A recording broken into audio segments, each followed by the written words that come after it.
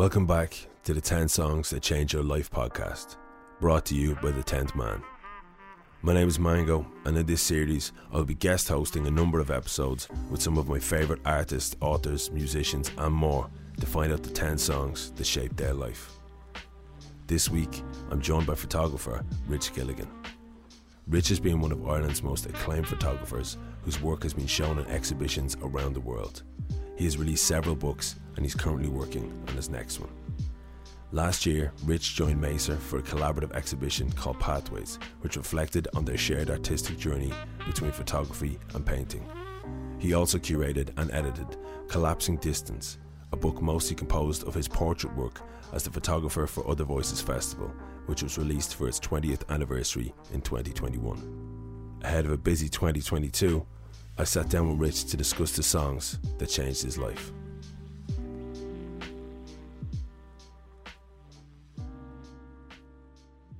Right, Rich, how are you? How's it going? Good, Mango. All right. Good to see you. I have seen you. I think the last time I seen you was at your show in Macer's Gallery Atelier. For Pathways, and we ended up drinking and talking about rap music upstairs. Yeah, and I did a Houdini. I escaped. You know what? You are perfect for doing that, because anytime those great exhibitions up there, it's like the exhibition's the great part, and then the cherry on top is going up to the lower deck with all your pals and having a few jars. That was good. I really I hadn't really gotten to hang out properly with people in a long time, so it was just I'd gotten the green light, and I was staying up in Dublin that night, so I really enjoyed just getting the banter and being able to have a good chat with yourself. And everyone was a good crew there. And was that your first exhibition in a while then, I suppose, with everything else that's gone on? Yeah, I remember actually texting Al because we'd been working on that show for a while, and then it was kind of with all COVID stuff, it was like, will we, won't we, is it going to be shut down again? It was in the run up to Christmas, and then last minute Al was just like, no, we're going to do it and we'll figure it out. And so we didn't have drinks in the gallery, or we kind of kept it mellow separate there, and it worked really well actually. But yeah, it was weird. I was I've done so many exhibitions in Dublin over the years, but since we moved back from New York, that was definitely the first kind of biggest show that I'd done, and I was. It's funny, I was shitting it. I remember really? Al had gone for dinner with Dee and everyone from the gallery. They'd gone there Christmas drinks, and and I remember going. I was I just went to Anseo and just was having a pint on my own, and I texted Al going, are you shitting it? And he was like, yeah, I'm shitting it. and it's just funny because I'm really social, and I buzz off people. I know the feeling. I had the same when I was coming back to gigging after a while. All of a sudden I was like, why am I nervous? I've done this, so I could do this in my sleep. Yeah. I think I also had it in my head that it was we'd moved back from New York. We'd been gone for 6 years, and I was like, I'm probably going to see just so many people through kind of Dublin street culture and skateboarding and music, and new friends, old friends I haven't seen since I got back. I was kind of I don't know, it felt a bit overwhelmed. And then, of course, it was deadly. Yeah, it was smashing. But it was an amazing, really special amazing night, show. So, cheers for coming in. Listen, we're two of the lads, and I only live around the block. I had no excuse not to go. Come here, how did you find putting the list together? I was like that, it's always good to know, because I have done this show on the other end, so I know we discussed previously off mic what it was like, but I know it can be daunting for some people, and it can be a piece of piss for other people. They don't really care. Yeah, no, big time. I mean, I was going into overthinking territory pretty fast. Yeah. And, but I have to be honest, when they emailed me here asking me to do it, I genuinely I was stuck in the middle of loads of work stuff that was kind of it's good. I was busy and things were good, but basically as soon as this came in, I was like, okay, cool, I have an excuse to not do all the other shit that I should do.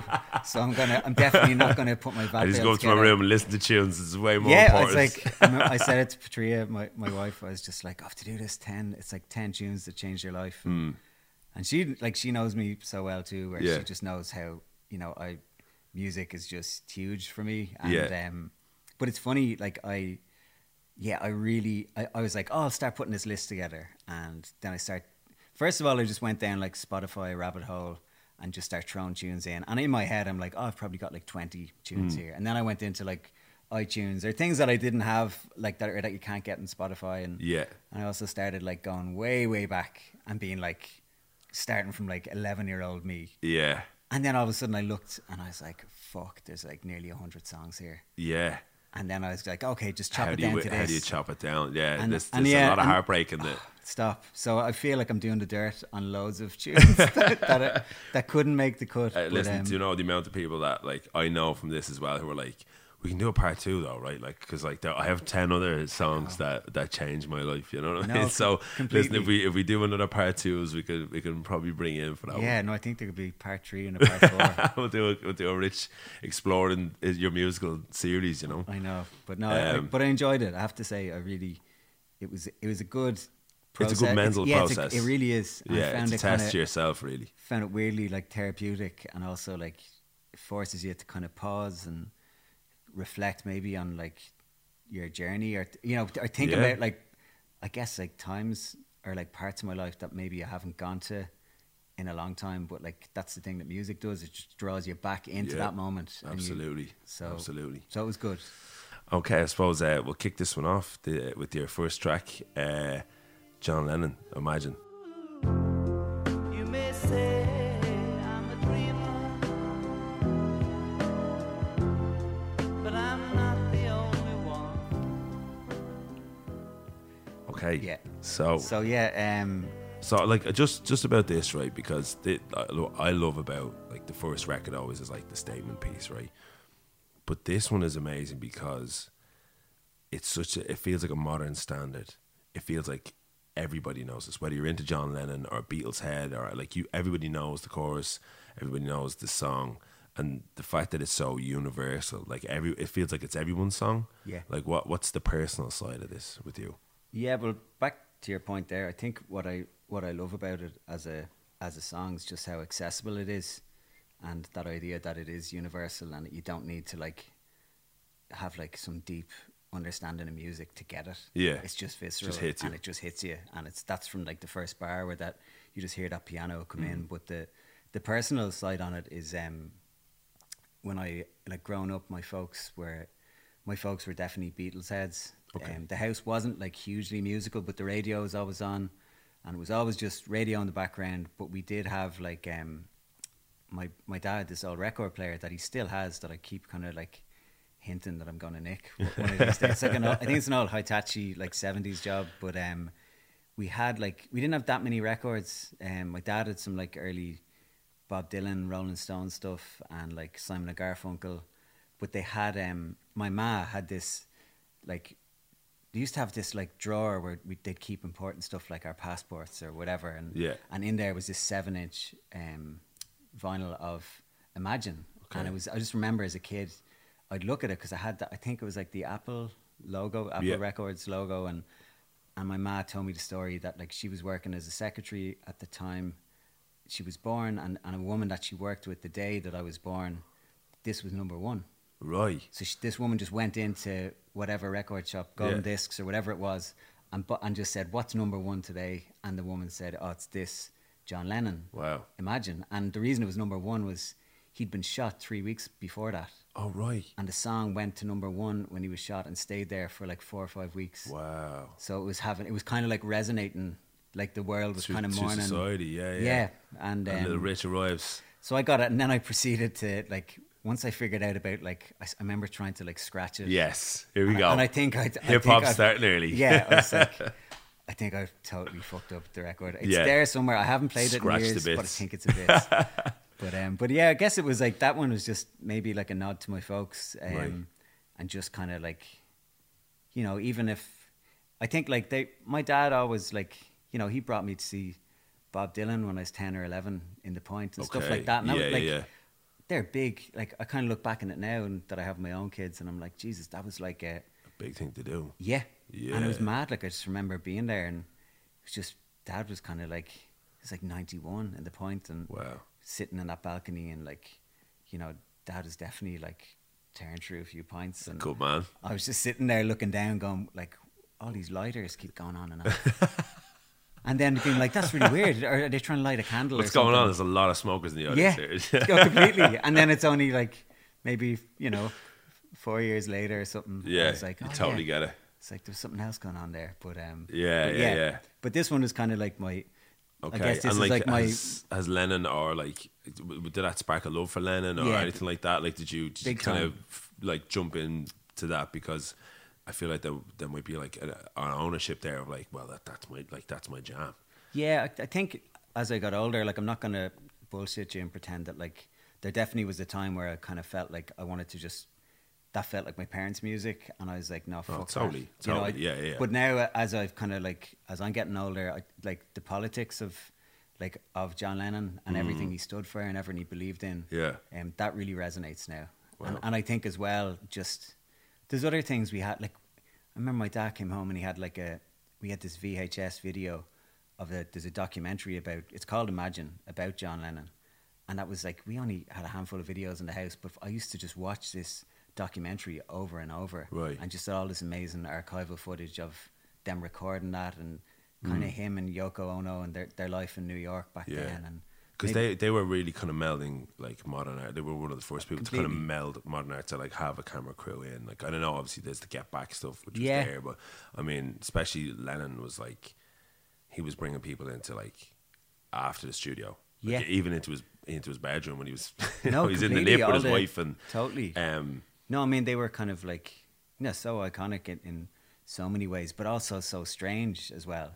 Yeah. And it was that kind of strangeness, and that I didn't really get it, but that kind of like drew me in. Is that kind of, has that been maybe looking back, I don't know if I'm reaching, but a fascination of like the personal with artists? Yeah. Like when you look at, say, like the stuff he does with like, or the stuff he did like with Bob Gruen and people like that, with, like, Yeah. is that kind of, would this be like the seeds of like where you might have kind of get an interest in what you do?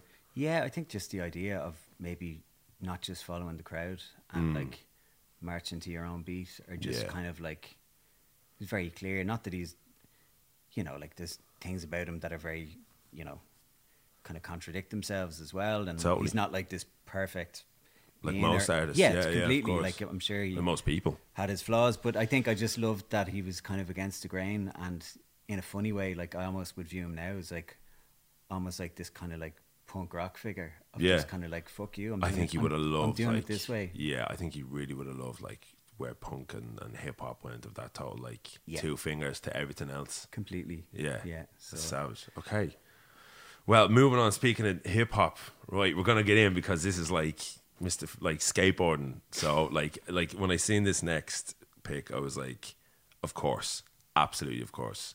This is Beastie Boys featuring Q-Tip. Get it together. Freak a fucking beat like the shit was in a blender. Born, word is born, don't need the motherfucking fool, tell every right from wrong. I don't think I'm slick, do I play like I'm hard, but I'ma drive the lane like I was ever put on. so this one is, this kind of had to be there. This was actually going to be number one Okay, to kick it off, but Yeah. then I was like, will I go chronological or not? But is it chronological? it Kind of. Do you know, it kind of is, but then it kind of about halfway through we go and we space out a bit. But no, this is there for a number of reasons. I discovered the song. I bought this as a cassette. I couldn't afford. It was I think it was just before or just as Ill Communication. That album came out in like 94, I think 94, 95, 94, and I'd gotten. I remember clearly gone into like downstairs in HMV. I think it was the one on Grafton Street. and buying the cassette single for Sabotage. Right. And being like, oh, I'm fucking buying the This single. is, Like, like, or I couldn't crazy. afford the album. Yeah. So I bought the single, and then it was like a split. I actually think it was like a double A side. Mm-hmm. Do you know the way? So like, Yeah. But I didn't know I'd never heard Get It Together. So I went Okay. there for So Sabotage. this was like a find. Yeah. Where you prefer the B-side? And then once Get It Together, and like I kind of at that time, I'd heard little bits of like, like I knew who Q-Tip was, but I don't think I even knew that he was in Tribe Called Quest. I just was like, oh, that's that voice. I recognize Yeah. him from like, Can I Kick It? D-Light or Yeah, something. or something else. Yeah, and, yeah.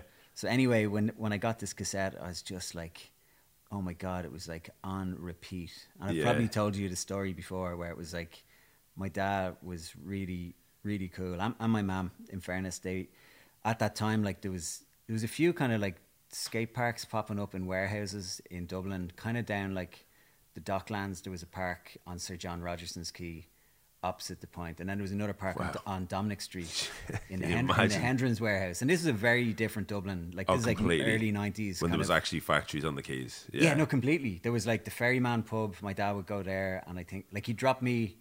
And it's mad to think back. I'd be like 11, 12, and he'd drop me to this warehouse, and they'd just be like on the docks. Yeah, it was fucking mad. Go for a few jars. Yeah, he'd bring his book, or he'd just like sit in the car by the Liffey and like hopefully not get robbed. And anyway, I had this tape, and it was like, so it would go like Sabotage was like the A side, and then it would, you know, the way in a car it would like flip it over then automatically to beat side B, and it would be Get It Together. Yeah, and it would just be like Sabotage, Get It Together. And then there was another track called Dope Little Song. It was like the third track on it, like this other weird thing.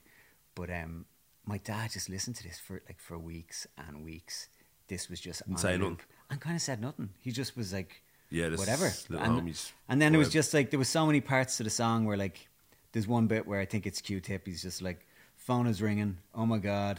Like all these weird little things where it got to the point where like I'd be at home having our dinner, doing my homework, and the phone would ring. And my dad would just sit up and go, phone is ringing. Oh my God.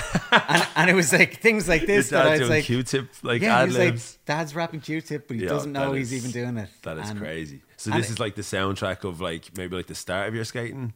No, I was already deep into it. I think I really got into it when I was like 11. Okay. So this would have been like 14. So I was definitely starting to like leave kind of Blanche and go into the city. And, you know, I still had all my friends from like the neighborhood I grew up in, but I was definitely like, I'm like going into town, going to Bagot Street, going to Central Bank. Around the city. Like just hooking up. And it was amazing because it was crews from, you'd go into town skating and you'd meet like a bunch of lads from Belfast, lads from Limerick, all these Cork heads. And it was kind of like people from, like I know everyone's like, oh, it was such a diverse crew, but it really was like, for me, all of a sudden I was like every walk of life. And again, it was like skateboarding wasn't accepted, or it wasn't cool the way it is now. Like you were kind of just dodging getting like thumped in the head skating down on Connell Street because you were a freak. You were an absolute freak. So, and like, I suppose like, I know that a lot of people that I was talked to, it's that kind of finding a community outside of like your housing estate is like, especially for artists, is like this major turning point in their life where all of a sudden you meet somebody who's from a completely side of the city, a different side of a city, different socio-economic backgrounds and stuff like that. Like, is this the kind of bit where you're like, right, there's more to this world than sitting on a wall in Blanche completely drinking cider? No, which there's nothing wrong with, but you know, I did my fair share of that. And don't get me wrong, like it just opened up the world. And even just in reference to like Beastie Boys in general, I think as well, it was just the way that they kind of, you know, I just felt like I could relate to them. Or like, they repped skate culture like early. And like before it was on, like I was reading a bit a while ago on Heist and Albiety about like how there was a photo shoot. I think it was with Friedman. And like they had skateboards, but the conversation was like, that's just how they got there.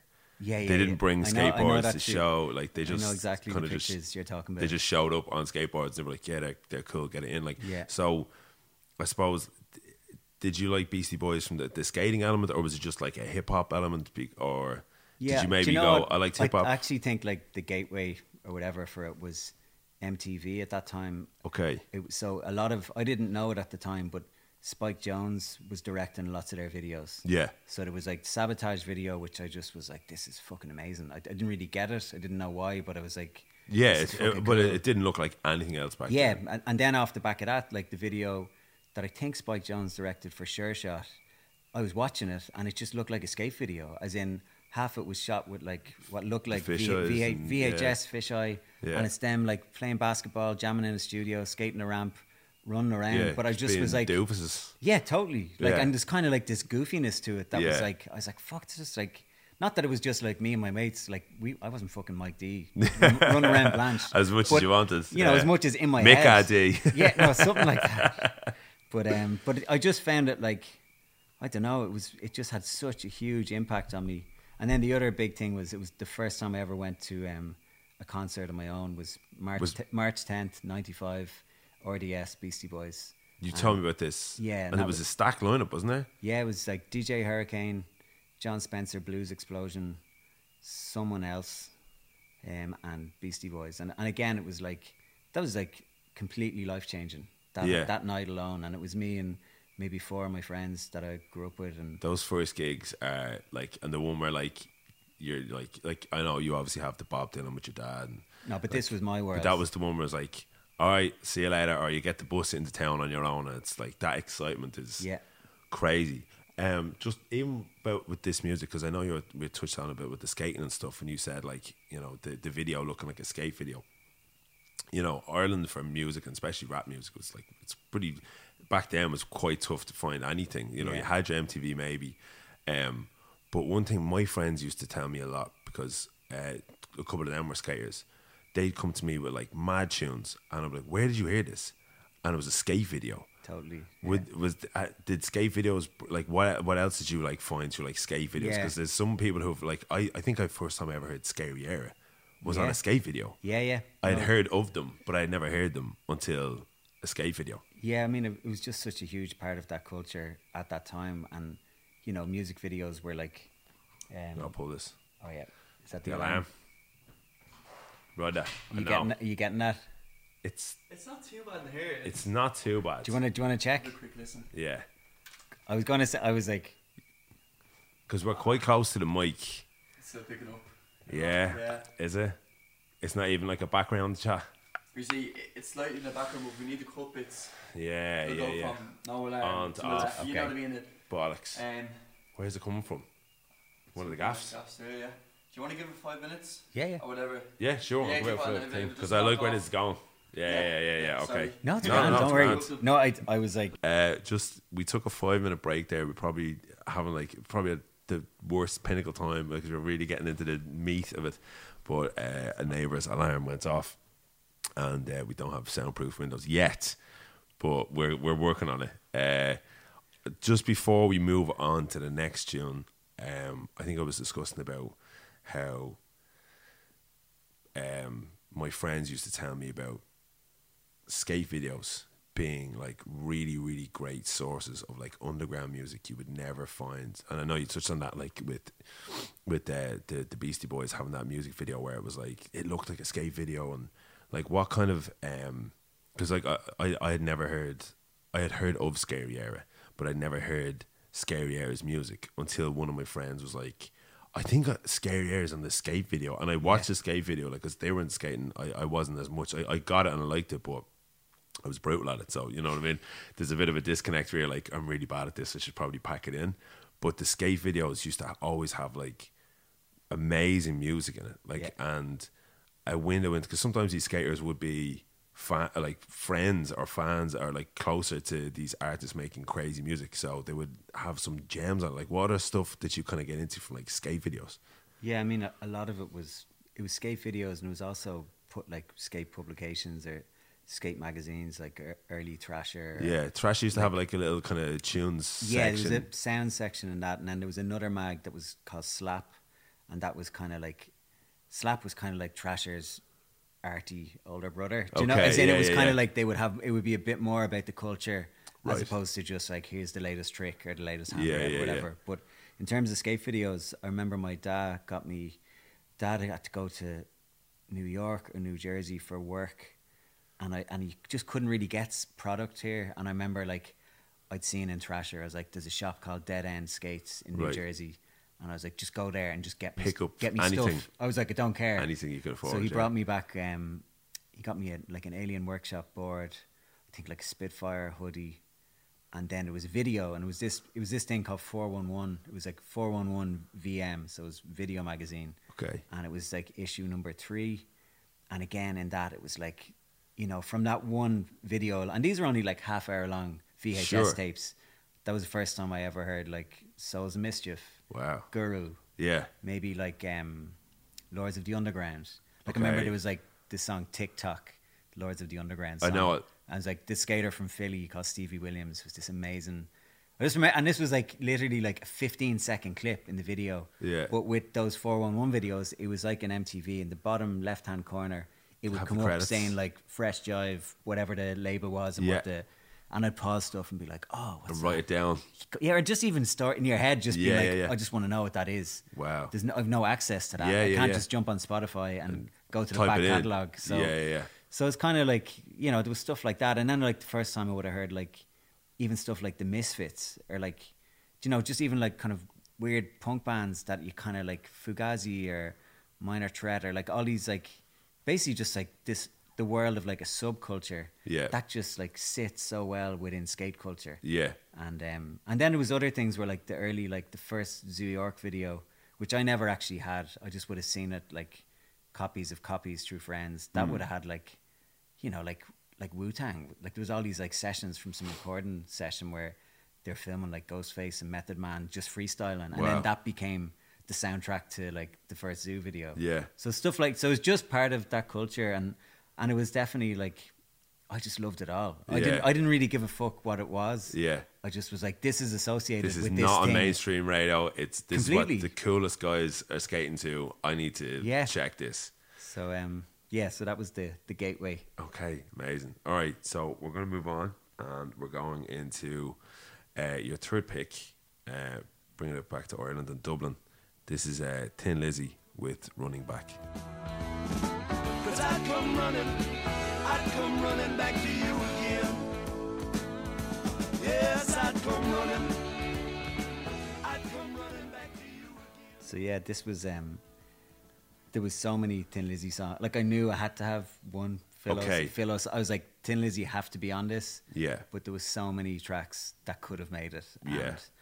And it was actually like, I don't know. I had this CD that I'd got again. Like it was showing my age, but like it was before you could stream things or anything. Like I remember buying. It was like a best of. It was called Wild One. It was like a best of Thin Lizzy CD. And this track isn't even on it, but I remember getting that CD and I would just listen to it. It was kind of like a best of thing. So it had some Yeah. of like the Live and Dangerous stuff, Jailbreak, Chinatown, like all the kind of hits. Yeah.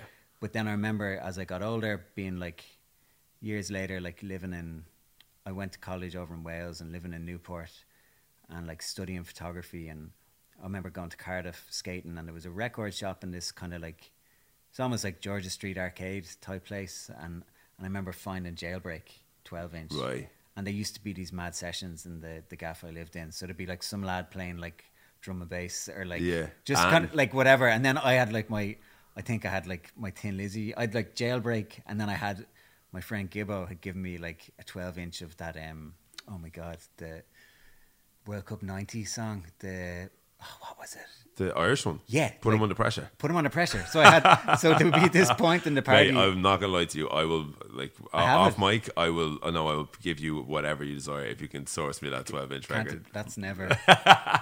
It's worth the shot. And Andy weirdly I think he got it in some charity shop in London. Yeah. But anyway, so Thin Lizzy Jailbreak is definitely, that's my favorite Thin Lizzy album. I just associate it with so many like road trips with friends going like, again, like before there was like lots of skate parks in Ireland, or let alone Europe. Yeah. We used to kind of have to go, Travel. yeah, and we would go to like parts, like it's kind of mad looking back, but we'd all save up, and it'd be like me, my friend Bruce, who's from Kerry, another friend from London whose name is French, and then just like loads of other, like basically like this weird mix of people from completely different backgrounds, Mm-hmm. and we'd save up our money and go to like Oregon, because Right. in these little tiny like, you know, rural towns in Oregon, they'd have these massive concrete skate parks in the middle of nowhere, like Hicksville, So you're just good to go. and we would just go there and just stay in like fucking weird, creepy motels. We'd be broke, like, and we just had the cheapest rental car. Yeah.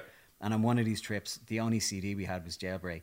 So we just There's another one 24/7. like it your was- dad with Beastie Boys, just like yeah, learning just like that thing Jailbreak was just on verbatim. repeat. And Because I was gonna ask, like, because like Thin Lizzy is like, I guess one of those bands that, you know, most people, especially Irish people, just grow up with in their house, like Yeah. you said. So it's interesting that where most people might find this, well, people of a certain age would be like, oh, this is just like me dad had it, or whoever. This kind of was more your later in your life. It almost feels like this Irish music came to you when you were not in Ireland. yeah, no, completely. But it was also just, I think the other reason I wanted to put it into is like my ma's from Walkinstown, and she would have gone to school in Crumlin. Mm-hmm. So I'd heard stories from my mum of like, oh, I remember Phil Lynott, like we used to see him around, and she basically was like, we all fancied the arse off him. Like, do you know, yeah, like, of course, yeah. And then there was something about that like seeing the impact that like a band like Tin Lizzy had, and even though like, you know, maybe people feel they never really like, you know, they really break America, or like could they have been much bigger than they actually were? Yeah. In my head, I just was like, it was like the idea that he's from Crumlin. Your man knew him. Not that she knew him, but like But that knew- she see him about, see him yeah, about, yeah, and yeah, like of course. I found that really inspiring. Really, and, okay. and really that kind of opened my mind to like, no, you can be from here, and the world's a much bigger place than just Dublin, Yeah, or than man. just, you know, the town you grew up in. Yeah, so, of course. So that was kind of it. And then in terms of the song itself, you know, it's like, you know, I probably would have been like 16, 17 when I first really kind of heard this, or like heard all those early kind of Tin Lizzy tunes. Yeah. And it's that, you know, the first heartbreak you have, the first time you course. fall in love, like, Yeah. you know, you can kind of look at the song and it's like, Soundtrack it, yeah. yeah, it's in a way, it's just like really corny. Yeah. But like you feel it, and it's real, and There's it's something and about I'm them, like, it's something about those chords in it. that organ. melody, it's yeah. like, and it's that visceral thing of just like, oh man, I'm like, It lands with you. yeah, it hits hard, and it's like, it's a slap, and I kind of really, you know, that's that kind of like brings me back to being just like an awkward teenager, and like, you know, just like for the first time be like, jeez, I really fancy someone. Yeah. You know, but I'm not knowing how to navigate that, and then hearing this song, You're like, and "That's it." you're already like, I'm into the heartbreak before anything's even happened. Do you know what I mean? Yeah, and no, it's like, I'm like- laughing because I know exactly what you mean. But like, I mean, to bring it to Philo for a bit, I mean, he's such a behemoth, really, of Irish music. Like, we've a statue of him, and there's still murals about, and like, you see his image everywhere. I can imagine you would have loved to work with him in your portrait work. completely. Is there even like, because it makes me think of like, because people always, oh, who would you work with and all that stuff, or who would you work with if you could? Like, is there any like other big Irish artists or people that maybe you've missed out on, either they've passed or it just wouldn't be the thing that you like in your head? You're like, oh man, I would just love to shoot that person. Yeah, I mean, Phil Lynott 100% would be one of those people. There's definitely like, there's kind of like, it's mad. There's definitely a list of people in your head where you're like, I would really, you know, I'm so lucky in the job I do and in what I get to do, that I get to meet so many interesting people. And even though these moments are fleeting, like it's not like I'm best mates with some lad who I met for 10 minutes to do a course. magazine cover with. But Yeah. like, sometimes you kind of do click with people, Yeah, and you do end up becoming friends Pals, with them, yeah, and yeah. that's kind of part. Like, that's how It's I met impactful. you. Yeah, of course, And, you know, that's how absolutely. it's like. I love that side of it. So, you know, there's definitely people who I haven't worked with that I would love to, like, I would love to photograph Sinead O'Connor. Right. You know, there's people that I'm like, I don't know. I just feel like they just have had such an impact on me. Then there's also that thing sometimes where I'm like, you know, I don't want to Ruin it. kind of. Yeah. Do you know? And I'm lucky. I haven't had like. There's people where I literally in my head have been like, man, imagine, like, for instance, like one of the things is like one of the first ever commissioned portraits I got was with Ghostface, Wow. and like in my head I was 15 listening to, like, you know, the second Wu-Tang Forever, the second, the double. the double. Yeah. And I had like a double cassette of that, and I'd be in school with like headphone up the shirt in the sleeve. In the sleeve, yes, man. Just like sitting there, zoned out, sitting through business studies, just going, I'm off in Wu-Tang land. So I'm not here. Yeah. I'm in Staten Island right now. You know, I'm not yeah, in study. completely. So, and then in my head being like, man, imagine shooting the Wu, or imagine doing that. And then Of course, like, yeah. I'm not saying that I like manifested it, but I've 100% had these experiences where I have like gone off in mad like daydream fantasy land of like, imagine shooting this person, imagine doing that, or imagine getting work published here, or doing this and blah blah blah, and like loads of that shit's happened. That's great. Like, do you know, and Yeah. it's for the most part it's been positive. That's great. But then there's some times where I'm like, if it's someone you're really kind of look up to, you're like, what if you do it and they're a dick? They're a prick. Or yeah, kind of. Yeah. No, you know, I mean, it's kind of sometimes the same as a musician. Like, you're supporting blah blah blah, and you're like, no way, unbelievable. And I get to hang in a green room and rap with them and blah blah blah, and then they literally, like, they treat you like you're, you know, a seat in the room or whatever like that, and they're just like complete douchebags.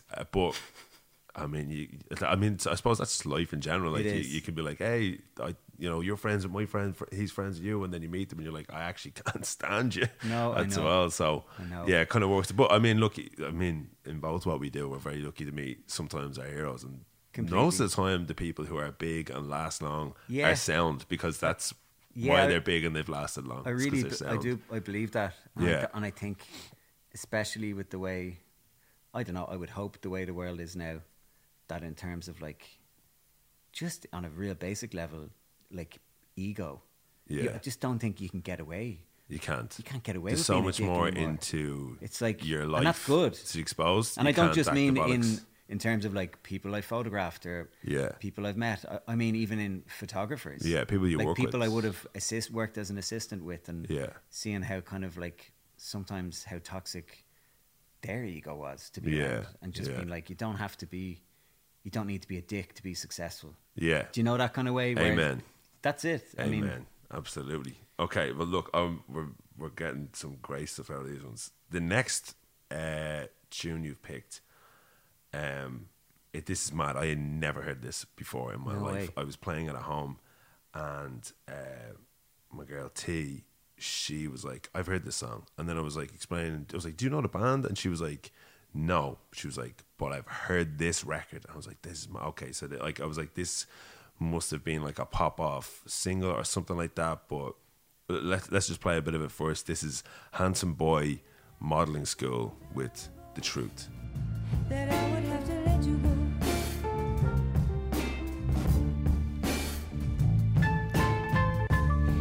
May not be true to say that you were Okay, so right, doing research for this song. This is actually really cool because this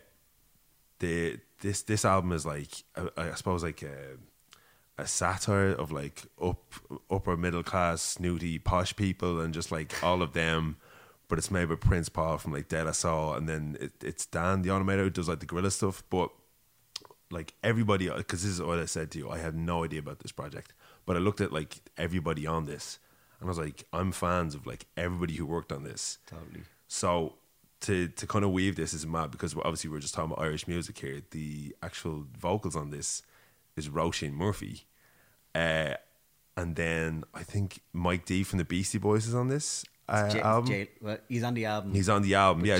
J Live raps on J this Live tune. raps on Yeah. this one, yeah. But Mike D is also on the album.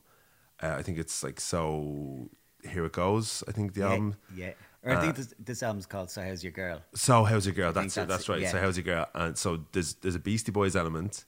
There's an Irish music element, and funnily enough, John Lennon's son Sean Lennon Oh, shit. is on the album. So No way. I swear to God, I was like, no way. I was like, this is too meta. I don't know if like Rich is like really really good at doing shit. this, because you've just weaved some great stuff. Like, tell me about this, because I have never heard anything about this. Is really like left the field, man. That's mad. In the circle is complete. No, I it's did my homework, yeah, mate. What can you fucking hell. No, okay. Well, look, it's mad the way you talk about it, because 100% this was bought on a whim. Where I think I was in HMV and Blanche. I keep talking about HMV. I know you did. And Let me tell you something. Like, HMV and Blanche, bro. yeah, I'd the like, Mecca. But I would just go there and I would just go through stuff and like go to the click hip hop CDs. section and just flick through stuff, and literally I think I just, again, like, you know, photography, like one of the big kind of like, you know, apart from like skate magazines and skate culture, Yeah. I was obsessed with album artwork, and I would just Yeah. like, I just loved. And for me, it wasn't really records, and vinyl came later on, and I'm kind of obsessed with it now. But back then, I grew up in CDs and even just inlays and Yeah, like There was all those more, layouts. There's more tangible photographic stuff. and it kind of worked as in that square, you know, of like The you could parameter pick of it it. up and it just worked really well. But I saw this in like, it was in HMV in Blanche, and it was a sticker. And first of all, the album cover, I don't know who shot it, but I was like, I was going to say, did you know? Because I've no, seen it. It's I an don't- I actually amazing don't- shot. Yeah, I don't know who it is. Such a cool, like, it's just this strange scene. You're like, what the fuck's going Yeah. on? But there was a sticker on it, and the sticker was like, produced by Prince Paul, featuring Mike D, Roisin Murphy, blah, blah, blah. And I just was like, oh shit. Here we go. Give me Sold. that. And like, just bought it. Yeah. Didn't know anything about it. Yep. And then was like, this is, and honestly, on first listen, I was like, this is fucking weird. I don't Yeah. know if I'll get this. Yeah. And I was kind of going through all the tracks, and there's one song, forget, is it is it Puba? It's like The Projects is one tune, and then this song, The Truth, came on, and I don't think I even knew who Roisin Murphy was, but I remember just hearing her vocal and being like, "Oh my God, I'm in love with this girl." Like, as in, it was just, I was like, "This is." That's what happens, isn't it? Yeah, She I was has like, one of them voices. completely, and then like finding out that she's from Arklow in Wicklow, and being like, and again, this idea of like, this is, I just find it so amazing. Like It's that another you- person who you know, wasn't exploded defined by where they were completely. and like went to see the world. everything with Moloko, but it was just also back to like, you know, that sample, and it's like the original sample. It's a guy called Galt McDermott. It's a tune called Coffee Cold or Cold Coffee. I think it's Coffee Cold, and that's just that piano at the start, and the way that works. Like at that time as well, I'd started playing drums a lot, and I had a kit at home, and I think I was maybe like 16, 17, and I would come home from school, and I don't know how my folks put up with it, but I would just come home from school. Shout out to the Gilligans, man. Yeah, I mean, no, like respect. they are getting serious Like- props off me off the music. And I style had, there. but I had this little like, it was my ma's like tiny little Philips CD player, and I Mm-hmm. had these big fat Sony headphones. I plugged them in, and I would put this song on, and I would just like skip back, and I learned how to play along with it. Okay. And I would just play this and listen to Roisin Murphy singing in my ear, and wait Wow. till J Live would come in with the rap at the end, Yeah. and I was just in another world, Wow. like completely transported. And you know, I don't know, it was like the only reason I even bought the thing was because it was like, I was like, Prince Paul, okay, that's something to do with like native tongues or De La. Yeah. And Mike D, I know fucking Mike D, of course I do. Yeah, yeah. It was like, I just was like, but apart from that, I knew nothing about it. Yeah, And, that's amazing. And you know what? Like, there's from people I know who are producers, or I mean, even me and Mathman were record shopping there the other day, and I think it was Rough Trade in London, and he picked up something, and I picked up something, and we were both like, "What's that?" And we both went, "I don't know, but I love the front of this." And if you listen to other producers, they will just flip over, look at the credits, and go, "I like him, I like her, I like them," and Yeah. just bang it out. Or just sometimes that artwork Totally. is just the seller. No, and it's that whole thing, like never judge a book by a cover, but like You kind of have to. with lots of albums, Sometimes- you can judge an album by its cover. True Not that. always, but like Yeah. I really there's some weird it's kind of like some magnetic thing. You're just like, Yeah. don't know why I'm drawn to this, but I'm really drawn to it. Have you done any album covers? Yeah, I've been lucky to have done quite a few, and again, I remember like the first time I got something back, and it was like, or actually I remember like seeing something in a shop for the first time, just being like, That's no mine. fucking way. And Yeah. I think it was like David Kitt's album, The Night Saver. Is it in the car? No. That's a Spilly Walker. No, that was a different project. Okay. But this started with that and then turned into something else. Okay. And I remember like running through Dublin Airport, being on a flight to London, and like looking into whatever. I think there was golden discs there, Yeah. and it would just come out. But seeing it in the window or something, just being like, no way. Or, That's like, crazy. That was mad. And then seeing like, I'd done a shoot with Connor from Villagers when he first got signed to Domino, and a friend in London seeing a thing and like, I don't know, King's Cross Station in the Tube, and it was like one of those billboard On the jobs wall. on the wall Yeah, of yeah, this yeah. picture that I Wow. shot like That's in my baller. studio in Dublin, and I just been like, no fucking way, like that was big. And, Yeah. and in my head I was kind of like, wow, this is really like, I don't know, that was I like, suppose, like, especially for like album artwork, it's not like, so, you know, we but sometimes portrait stuff or the photography stuff, like they live in, you know, sometimes galleries or books or like heavy magazines where like you go to find them. Yeah. Or like if you're interested, that's where you go to find them. But with album artwork, they're nearly sometimes cool ads because they Yeah. are thrown and plastered everywhere. Yeah, So it's completely. much more eye catching. Or is there a different process to putting something else out, or is it just like a cool shot and see what happens? It totally depends. Sometimes if you're going through labels, and sometimes Yeah. you'd be going through like a graphic designer or an art director, Right. and you're kind of like, you're given it. Sometimes it's very collaborative, and then other times it's like, here's the edit, and then maybe do the it. end result, you're like, oh, you're not that happy. But Yeah. ultimately, like the job. usually I find when it's people, like lots of the people I'd work with, like specifically for album artwork or with kind of music related stuff, it tends to be people that we would kind of, they would know me or I would know them, and It's a there's relationship. a lot of trust there. Yeah. And it's fair. I love that stuff. You know, Okay. and it's really like Like I remember, I think actually the first record I ever did was for Olin from All City. Shout out. He was what a legend, and it was the same thing where he was like, I need something for a 12-inch. I actually can't even remember what it was, but I do remember him saying, oh yeah, we're doing a double release, and the other one is B+, Brian Cross has shot Right. it. And I was just like, Oh shit! All right, A game time. Yeah. Yeah. But it was just a picture of like, I think it was like one of those, it was really random. It was like like you'd see it outside like a deli in New York, of like you put a quarter in and it's like a little horse that moves for the Oh, kid. yeah. What's it called them? Whatever it is. Like, Yeah, it's just I know, this yeah. weird like unicorn looking horse thing. And that And was I was it. like, this kind of sick. This could be Yeah. good. And then they just ran with it. It was like full bleed, and Amazing. yeah. That's cool. Okay, so I'm gonna move on to this next one, right? So I'll just introduce it, and I'll talk to you about it a bit. But I think that this is possibly a very personal record because, well, we'll just get into it. This is Amadou and Mariam with Mbife. Shirine bife, kanata kaneto. Shirine bife, So one of my idols in music is a guy called Elijah from a grime label called Butters, and he just puts up these yellow squares about thoughts on music. He's really, really interesting thinker in music and how it works. And he recently put up a thing, and he said, if you only listen to music in English, you're only dabbling in music.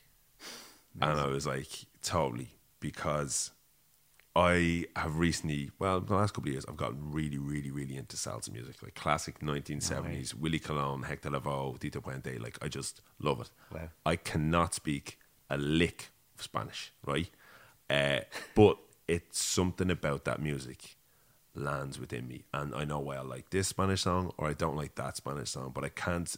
There's an unquantifiable feeling I get from this music. Yeah. I may be jumping the gun here, Rich, but I don't think you speak. What's the language? Bambara. They're From they're Mali. a couple from Mali, yeah. Yeah, so, I so guess they're from Mali. So West yeah, I Africa. probably should have led with that. They're from Mali. So please Yeah. tell Well, me about this this is- song. Well, to give them a bit of background about them, they're a blind couple. They're both blind, and they met in this like academy for the blind in Mali, and then they started making music together. And I knew nothing about them. At Yeah, all. because what So- what a origin. Yeah, I mean, it's just I don't know. Like, I kind of read about them afterwards, and I know Damon Albarn has done loads of work with them, and they were part of like some other projects. But the way I discovered this was I met my wife Patria around 2006, and we met. I remember it because we got together the night of my dad's 60th birthday party. So it was like November 2006, and then Okay. I remember we met at a party through other friends, and it was kind of like this time in Dublin where I was in my mid-20s. Dublin was still like, it was kind of still Celtic Tiger madness, but the crash hadn't come yet, but you could still have a studio for like €250, and you could kind of live for fuck all. Yeah. And there was kind of like pop-up stuff happening, and Yeah. there was clubs everywhere, and like not everywhere, but there was A lot more than there was you could now. be young and you could live here on fuck all, Right. and there was culture and Yeah. there was energy, and it was kind of like this really vibrant time of. I think I'd gone out on my own photography wise, and I bit the bullet and stopped assisting. I was starting to get work, but I was fucking broke. And anyway, met Patria, and that Christmas we were together maybe like 4 or 5 weeks, and then that Christmas, we were like, shit was moving fast. Okay. and it was like. Okay, we're in. We're in, yeah. Yeah. And I remember just saying to her, like, look, let's not do presents. Let's make each other a mixtape. All right, So- you smooth motherfucker. I don't know. So back to this, having to do Yeah. this. Like, I put like a few nights into this. That mixtape, I think there was a solid 2 weeks. No work got done. Yeah, Rich. I mean, like the Like- work you've put in for me, I can't imagine if you No, loved but me. this was. But anyway, so I gave her mine or whatever, and Yeah. I then remember like I got the CD, put it into my laptop, and then stuck it onto like I had like an iPod Shuffle. Yeah. So you had to like go through shit till you got to the one, and then Okay. you turn it off shuffle and go up Yeah. and down. But anyway, I think it was track 3 or 4 on it was this, and it just totally floored me. And you know, and so it's something really personal. It just really like, it brings me back to that time where Falling in love. yeah, completely, and just how lucky I was to meet her, and how she completely changed my life, and how I was at this kind of point where like I was kind of lost. Do you know, I was in Yeah. that, like, not that like things were fine, but I was.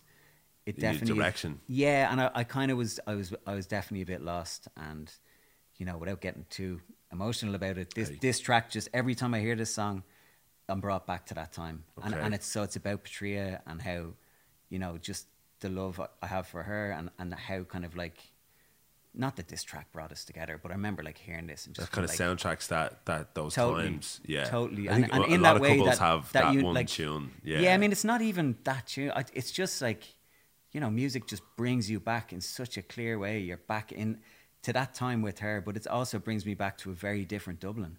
Of course. So it's kind of about like mourning that Yeah, yeah, as yeah. well. But also Okay. it's just, you know, this one is... Because in Shep- B phase, like I think it's like I love you. That's what the meaning of it is. Have you looked up the lyrics? I don't even know. No, I don't you know just- what it means. I don't really care what it means. But this song just speaks to me on so many levels. And I don't Okay. have a fucking clue what it's about. Amazing. But, Do you listen to a lot of other music? I suppose like that isn't, you know, UK Irish or American really. Like it's Yeah, I don't. I'm not going to lie to you and pretend I do. I actually really don't. Okay. I mean, I listen to lots of. I actually listen to loads of like soundscapes, and I find like when I'm editing stuff now, I find it really hard to. I used to just listen to tunes Yeah. all the time when I'd be editing, and now I listen to loads of like Brian Eno, really Yeah, boring stuff yeah, that just yeah. calms me down, and you know, I find like if I'm in a long edit, I don't really necessarily want to have. I find like I'll focus in on vocals too much, or Do you know what? That's kind of how I landed on salsa. I was like, I want to listen to some music. maybe I need to get some salsa. I'm going. telling you, just like Yeah. pick some music that like you can't understand it, but it's a vibe. Because I Yeah. was like, if I start listening to, because I'm a lyricist, I'm like, if I start listening to lyrics, Yeah, I'm when just you gonna start to- totally focus on that. Where I sometimes hate just sitting in silence. So tunes with which I kind of like backed myself basically because I was like, oh, listen to just some tunes that won't really connect to me, and then like, No, I know. I'm totally just dancing around. No, Just I get it. some music. I get it. So yeah, like I mean, I suppose like you working with other voices, like you get to hear, or you're probably more exposed to a lot more weird and left field music like this. Yeah. Is there other kind of like golden stuff that you've kind of found? You're like, wow, I never would have expected to be into this because on this sticks out really on your list as Yeah. to Malawian blind people. Yeah, I mean, but that's the beauty of it. Is Yeah. like, you know, it's so universal that like, I don't know. For me, I'm way more, and this isn't just with music. I find it with like photography or like any art form. I'm just drawn to things that where it's like a feeling, Yeah.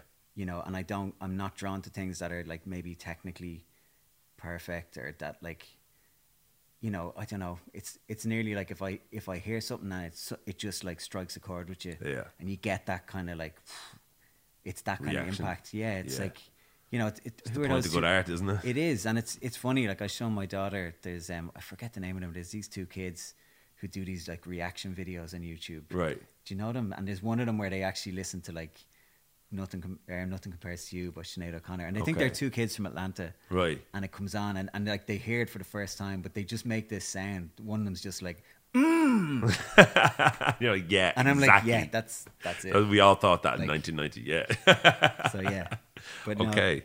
Right, we're going to move on halfway through.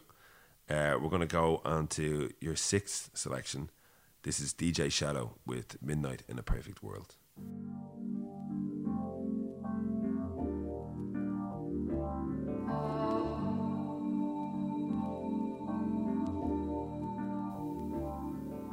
Okay, so this is like one of my favorite records as well of all time. This, especially off this album, and I think you've picked stuff that is, you know, we just talked about how like the feeling of something, because I mean there is vocals on this, but I don't think the vocals are the point of this record.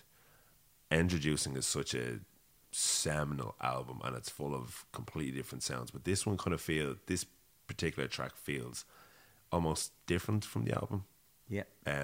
So I'd love to know why this record.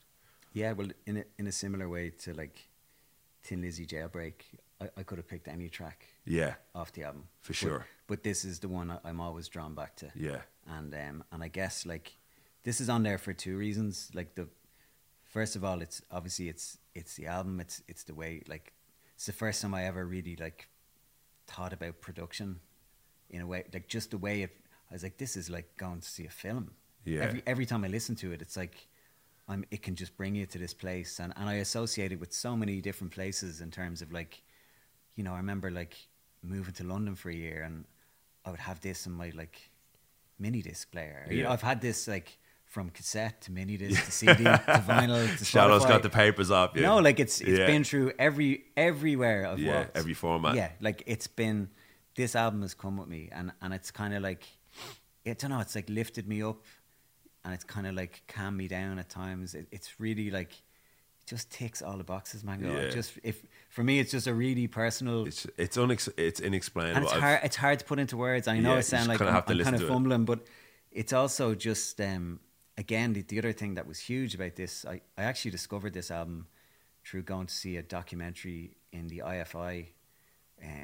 It's a film called Dark Days, and it's a documentary by an English director called Mark Singer. And I don't think he made another film, but he made this film.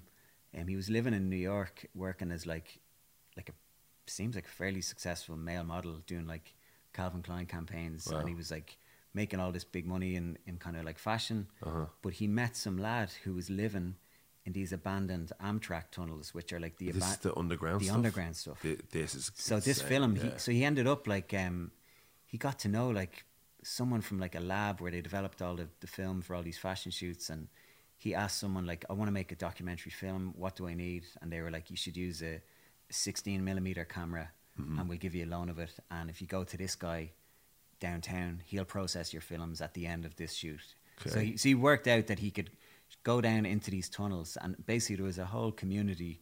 It's nearly like a Essentially, town down it was like, there. yeah, it was mad. So basically there was people down there who are kind of living off grid, but I mean, they're basically homeless. Like, it's not a pretty scene, and they're living with rats, and it's kind of like, you know, it's people who've definitely fallen off the wagon, but he kind of had this bond with them, and they were hooked up to like the electricity from so they were down there, grid. like, yeah, they're like hooked Yeah. up to the tracks. It's almost it's like- apocalyptic Yeah, down it's there. mad, and they're down there where it's people who've been down there for years. And he made this film, and there's this whole long-winded story where he had cut the score to Shadow, I think there was a track off Introducing that he had used for like, he was trying to get funding, and then he managed to get like a meeting with Shadow, and was like, look, I don't have any money, but I have this film, and I want to show you this rough cut. Right. And he played it to him, and he managed to get this meeting with him. And apparently, like, DJ Shadow was so blown away by it that he was like, I'm really sorry, you can't use the track because I'm going to do this from scratch. No And I'm gonna, way. like, this is amazing. Yeah, okay. That's And I just remember being insane. like, fuck, that's amazing. And then it was on in the IFI, and I remember like going to see it, and I was there with like some close friends, and the film was just phenomenal. It's called Dark Days. It's Yeah. actually it's on YouTube now. You can just watch it. Yeah, So, yeah. and then I don't know what happened to Mark Singer. He kind of disappeared. But anyway, Shadow was the soundtrack to this whole film. Incredible. And then the other big thing was when I got the album, you know, the artwork was shot by some lad from Limerick. Yeah, I was gonna say this. Brian And I- Cross is the Yeah. the cover here. Completely. And I didn't know it was Brian Cross for years. I think that's a lot of Brian Cross's work where you've seen it a million times and you Yeah. find out it's Brian. It was the same with all that like Jurassic 5 stuff, like all like old Far Side stuff. I think it was like and he also would shoot stuff for skate magazines, like portraits for clothing brands, and he'd see like photo B+, and it'd always be like, wow, that's weird. Who's That's that? kind of, who's B+? That's weird. That's a weird Yeah. name. And then I remember someone saying to me about the Shadow thing. They were like, yeah, that guy went to NCAD. He's from Limerick.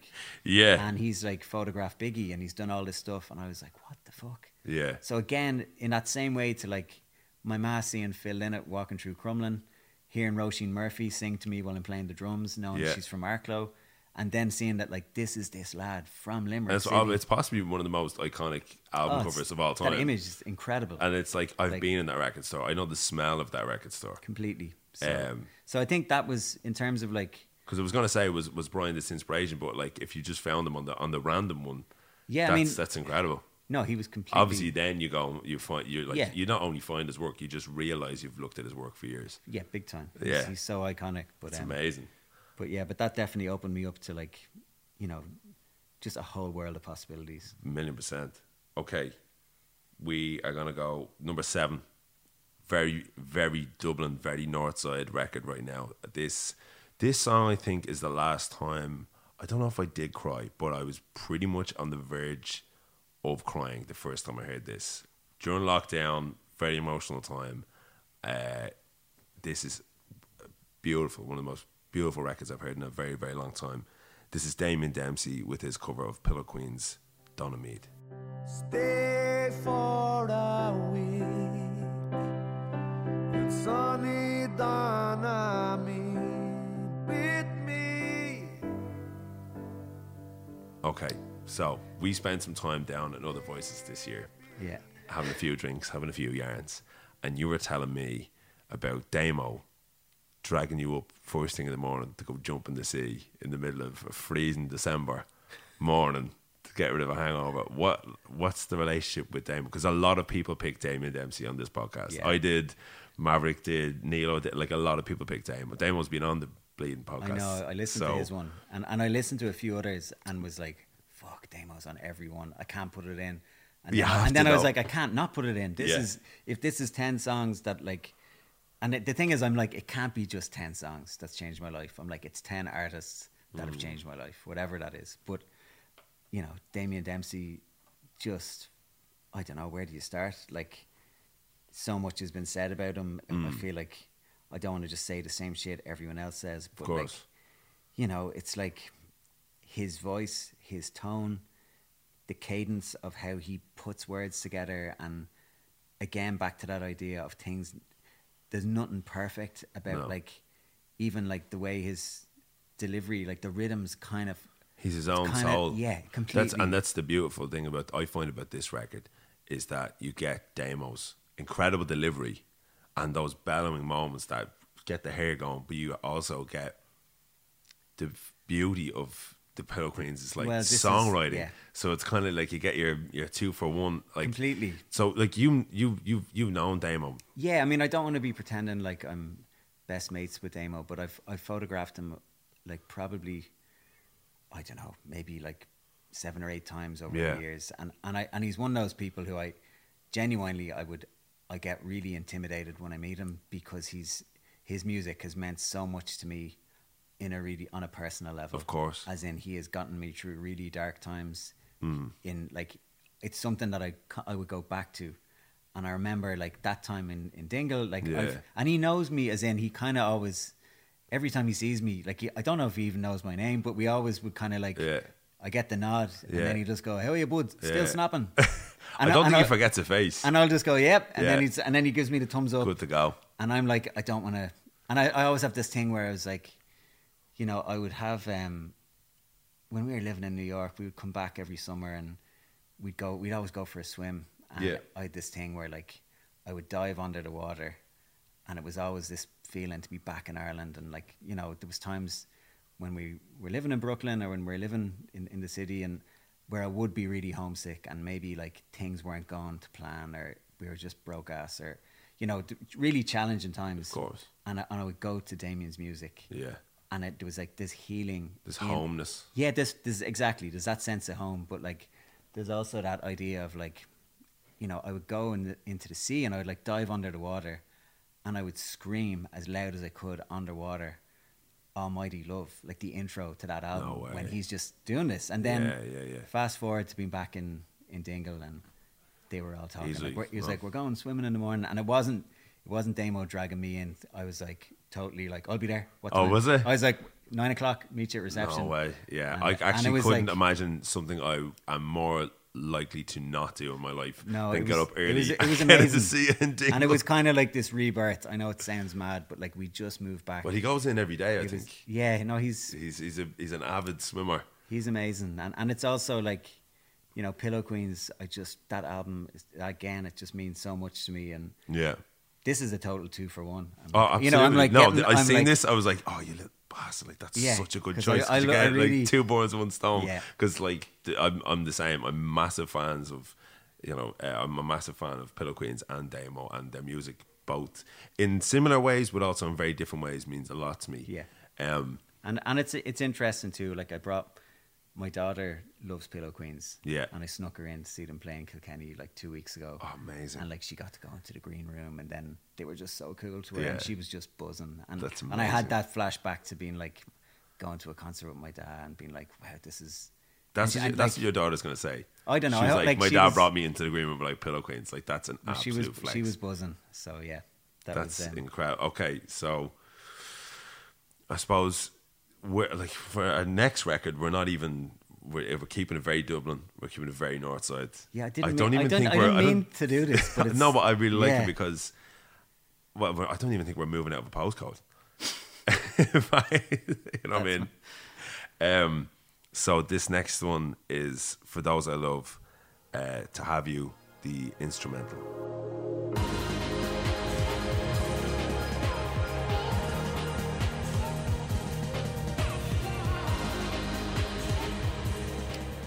Yeah.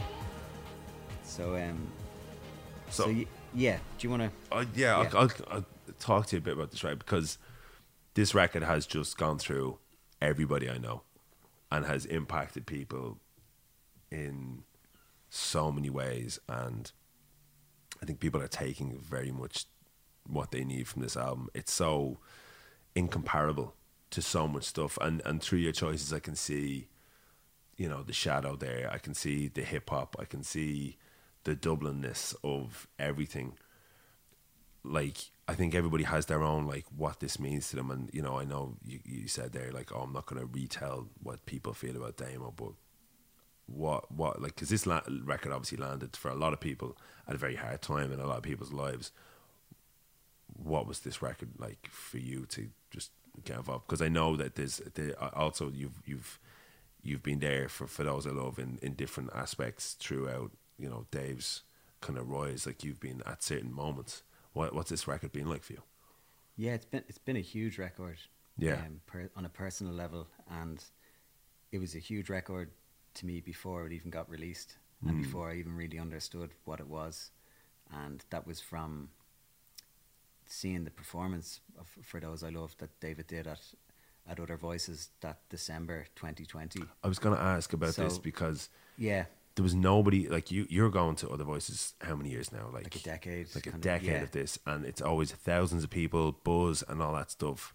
Yeah, And this is the first time no one was there. yeah, it was weird. It was And surreal. for the first time, I think this might have been the first time that people seen. I know there was like one or two songs on Jules Holland, but this is the first time people saw a For Those I Love performance. I imagine nobody missed that performance down in Dingle. What was that room like? What was that feeling like down there? Yeah, I mean, it was so strange. I'd moved back from living in New York for 6 years, like a week before.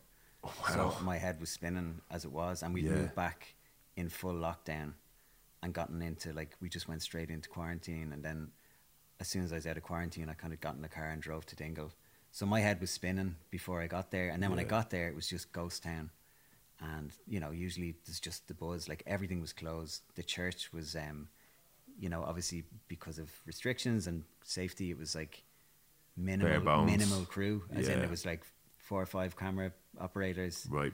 You know, like sound desk, Caroline, who like she designs the stage set down there, like Caroline Yeah, yeah. O'Connor, Legend. it's incredible, Legend. Shout she out was- Caroline. Yeah, no, big up. She's amazing. So Caroline was working with Dave to get everything right for the projection that he wanted to do, and I remember just turning up to hear the rehearsal and seeing the projections of all this artwork, and then Dave kind of like started to like do a sound check, and I just was like, and I'd heard bits of it, but I hadn't really like listened properly, and by the time it got to that performance that night when he came on and did it, by the end of the performance, like the entire room was weeping, Yeah. in a really beautiful way. Yeah. And I know this sound, I don't want to sound like corny or like, but it was 100% like the most I've ever been moved by any form of art in my entire life. Wow. I was completely floored. Yeah. I couldn't speak. I just walked out of the church and just went and sat in the graveyard as you come out of the Yeah, church yeah, yeah. on my own, and just was like Processing. it. And it was and it was that wasn't just me. It was everyone else in the crew felt like we're witnessing greatness now, and this album hasn't even come out. So for me, I just was like, the reason I picked this track, like the album came out, and you know, it happened at a time where, you know, I could relate to this album. Everyone can relate to this. It's universal what Dave's talking about, and I just think the bravery of, like, the power of putting out a body of work that's so, like, unbelievably vulnerable and raw. It's cracking your ribcage open and showing your heart. Completely. And then when this instrumental came, like, I found the instrumental version and realized that, like, I can listen to this without the vocals, and I still feel that this. pain. I still feel this. Wow. Because I wanted to ask why the instrumental, but that's really a good point, that he did release it as an instrumental project. No, but like sonically or whatever way, I can't explain quite it. unique. I can't understand like how it does this or It's how just these evocative. things move you. But like, so you know, without going into too much detail, I recently lost a very close friend of mine, Bruce Kelleher, who was like one of my oldest friends and amazing character. But this album, it's funny, like this album's really helped me kind of through that. Yeah, I was going to say, in terms of like processing pain and understanding pain, and I don't mean that like I just sit there and get all dark. It's not that. It's really, it's almost kind of euphoric. The realization of life and passing and the nature of completely being born and passing away. I mean, no, it's all just about the fragility of it all. Yeah, and that's kind of why. Because Bruce is, you know, I know, like you've mentioned him here, just on a side. When you used to go traveling with him, like, it's kind of nearly a parallel between, you know, with Paul and Dave's closeness of like losing someone that has been there through the rise and before things really kind of kicked off to you. Like, I mean, Bruce was the part. I mean, he was the skater in the Slap magazine shot, which was like the big. No, it was like the first photo I ever had published. Yeah, and it was like, and it's funny. I like kind of photographed him in this really close and intimate way for like nearly 2 decades. But like, I mean, he was just like such a key figure in my life and such an amazing positive force. So listen to that album then. But also in terms of music as well. Like, yeah. You know, like I'd never heard De La Soul, I'd never heard Tribe. Like Bruce opened me up to like the Roots, The Plug, like all that stuff, because he was a bit older than me. Okay. So, you know, he was a good 7 or 8 years older. So he was he grew up in that like early 90s hip hop, like you know, prime. Yeah. So he was like just feeding me all these little, and you know, even just like stuff like Jesus and the Mary Chain, The Cure, like all these things that I kind of missed. Yeah. And just like the Far Side, like so much music. And I only kind of realized this in his passing, like not only like as this incredible friend who just basically taught me how to kind of handle myself in the world and how to treat people, he also just influenced me in so many levels, in a really quiet way. Yeah. Not forcing it on just you. showing you the way, nearly, instead of like kind of demanding it over you. No, just like... And I mean, like, when you listen to, obviously you've listened to For Those I Love and you've listened to that album, but then going back to it with maybe the freshness of losing a friend that is on that album, does it change the art for you a little bit? Did it all of a sudden, like, because I know you said you felt it and it's emotive, like, I mean, this album, especially for, you know, young men and probably young men from Dublin, is like, this cuts people up. Sure. And really cuts away a lot of bullshit that we try and put in front of ourselves. Did this again give you a new perspective of it? Then when you did, like, I mean, like, is this? I don't know what I'm trying to say, but is this kind of the way the I art think what that you're was trying to help you? When I couldn't revisit it in the aftermath, right, too soon, because it was too much. It's too much, yeah. But now it's very cathartic, and it actually, like, because, you know, like, you're in grief land and you don't really know if you're coming or going, and your head's up your arse and you're fine 1 minute and you're bollocks the next. Yeah. So it's just, you're on that roller coaster of just being up and down, and Sure. you know, this is the kind of thing where, like, when the time's right or the mood's right, I can go to this and I'll be driving home and I can put on this track and start to finish, like, I might bawl my eyes out, but by the end of it, You're smiling. yeah.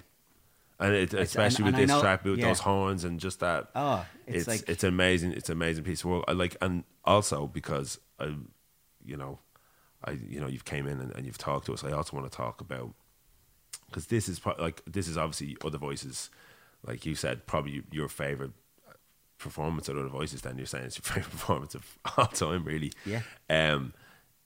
That you recently published your book, Collapsing Distance, with Other Voices, and just your portrait work and stuff like that. Like the Shells flag is on the mic, is on the cover.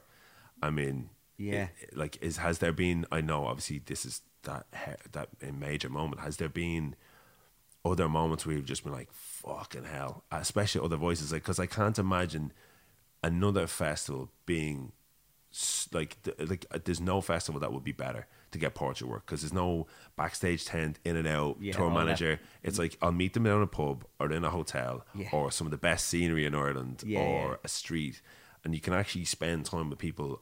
Like, that kind of feels away from the tour and the show completely. And it's like people feel so safe in that.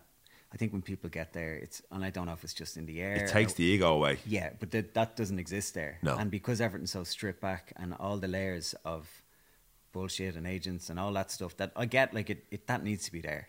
I'm not trying to say of it's course, bullshit, yeah, but it's nice to. But there's other moments where, like, for example, like, I remember, like, seeing Mark Lanigan just play this amazing tune, and walking outside the church and seeing him just go around the corner and just taking a picture of him just lighting a smoke, and just being like, this is like, it's hard. This is like a really iconic portrait that just, and I shot like 3 frames. That's it, and it's gone. And then, like, maybe, I don't know, you'd see like Richard Hawley just kind of like lurking in the background somewhere, or like Lisa Hannigan on the side, like on some back road, about to do some performance. Being able to have access to these really, like, I guess it's like these intimate moments, where people, I feel like there's something about the energy down there. It's very disarming. It really is. We're going to move on. We're nearly done. We're going to hit number 9.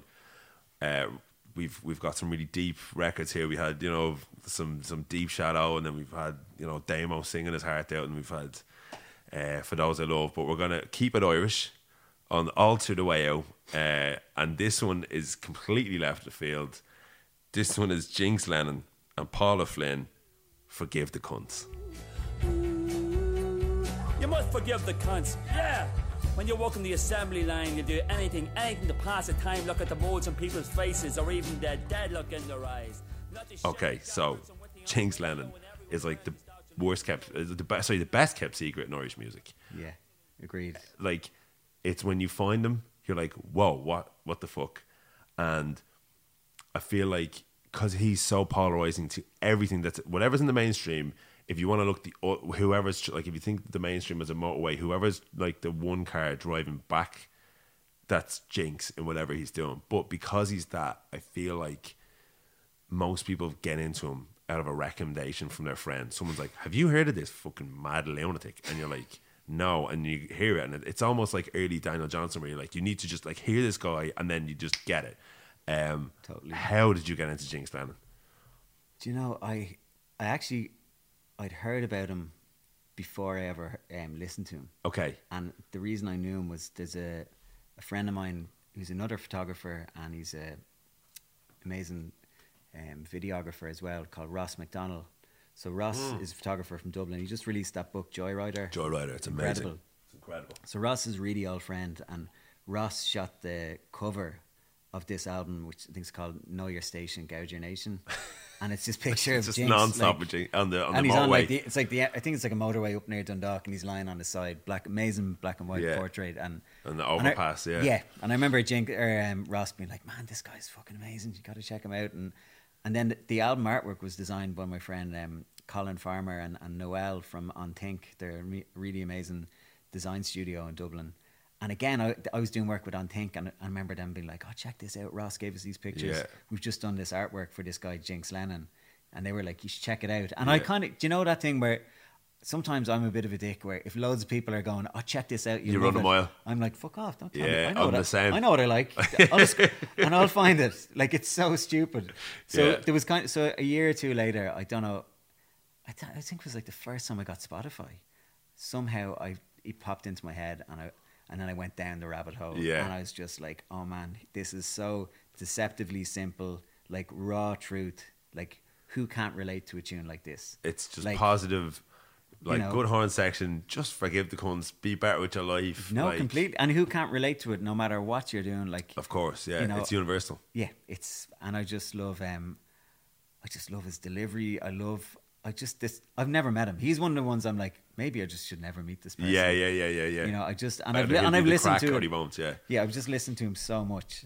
So yeah, I don't know. I just love how accessible it is. It's you know, you must forgive the cunts. There's your mantra for life. Yeah. Do you know, if you can do that, If you can, you know, you're going to be a happier person. you know, I really feel he's just condensed, you know, messages of the Bible down to one chorus of just forgive the cunts. That's it. Shout out to Jinx Lennon. Yeah, just fucking keep going. That's 100%. That's it. Okay, we're coming up. Final tune. So I always know that like the last song and the first song and the last song are usually like big ones because people kind of view it as a set of like, what's my opener and what's my closer? And especially when we interview artists or, you know, or people who are like musicians who've made albums or mixes, or they know that the beginning and the end, the middle is great, but the beginning and the end is a really telltale about how you put something together. This record is amazing. So this track is called Thank You For Hearing Me by Sinead O'Connor.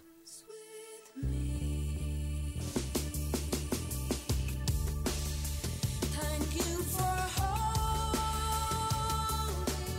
me. Okay, so this is like a really good ender of a song. It's a beautiful record. I know you mentioned Sinead at the top of the podcast, and Eric, the other host of this, likes to always ask, you know, when you pick these giant artists with such an amazing body of work, why this one specific record? Yeah, there could have been so many Sinead O'Connor tunes, and it's funny. Like she had a huge impact on me. Like, I guess when I was about 9 or 10, when Nothing Compares to You came out. Yeah. Like I remember, I actually really remember the video so clearly, and just kind of being like having some mad crush on her. Do you know? Yeah, Just being yeah, like, yeah. who is this incredible, like this voice and this everything about it, and that in the video when she when she kind of cries or that tear comes down, Yeah. and just being like, this is so, you know, she's not holding anything back here, and it just kind of like, I don't know, I was like so fascinated by her. Right. And, you know, she kind of blew up. And then I remember it was very much, you know, people in my family or everyone was kind of like, you know, kind of when she, you know, she's had so many of these moments. Like, I remember like when she tore up the picture of the Pope, and like everyone was kind of like, how dare she do that? And, Yeah. you know, and everyone kind of, basically like people just, you know, putting her on the shelf. Yeah. And just how kind of resilient she is. Why don't you want to be a pop star? Yeah, and I just kind of love, like, she's probably just possibly that the most unique artist. yeah, Musically from Ireland. a true artist. A true artist, like is willing to throw everything away for the right message to come out. Yeah, and you know, truth be told, I only really kind of rediscovered a lot of Sinead's music in the last like 5 or 6 years. I remember this album in particular, Universal Mother. I just remember like finding it on a mix, and then this track, and the reason I picked it as well, it just feels like this really beautiful kind of come down song as well. Yeah. Like, so this, you know, the main thing about it, like when I first kind of rediscovered it, we were living in upstate New York, and I was doing these drives down to the city to do photography work, and for the last 3 years we were there, I was actually doing lots of driving on my own. So I would be like, you know, coming back late after a shoot, and I would have these albums I'd put on that it would kind of be like my come down from a really hectic day, and really stressful situations, and this album, and particularly this track, this just became one of those tracks that was like, I just have such clear memories of like, I'd be in the car, I'd be like driving through the Bronx, going over like, I don't know, the George Washington Bridge, looking back at that like New York skyline, with this on, like this pumping, Yeah. and just having, and this feeling of like, I don't know if it's just like that, like, you know, I definitely, you know, it's that feeling of like home, and her voice just felt like this, it was so kind of like comforting and so healing. And again, it's like in that same way I was saying about, I don't want to go off on one like trying to explain or understand Damo and why there's a lot of similarities with her and him in how people receive their art. They feel like it belongs to them. No, completely. And it's so personal, and part of me doesn't really want to understand it. Yeah. I just want to feel it.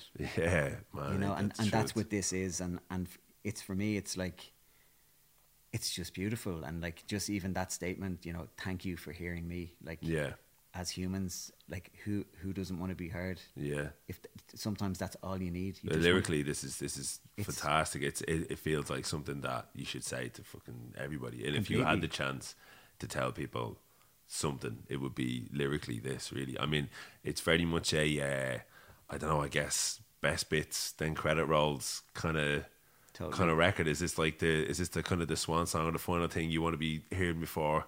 Oh, I don't know. You know what I mean? I know it could be one of them. There's a few of them. It's but no, it's definitely, this one's just really, really special to me. Yeah. And again, in that way where like I can't even really pinpoint why. Yeah. And I'm cool with that. That's great. Okay, that was really amazing. Thank you so much for taking the time with me, Rich. I really appreciate you. Do you have anything coming up that we should check out? I don't know when this is coming out, but if it is, I've made a new book that I'm self-publishing that will launch mid-May. Okay. So that's a new book of work that I made in a place called Newburgh, which is where I had my old studio in New York. It's called All Kinds of Impossible Things. It's a self-published book about this town. Amazing. So we're launching that, I think, May 14th in Hen's Teeth. Incredible.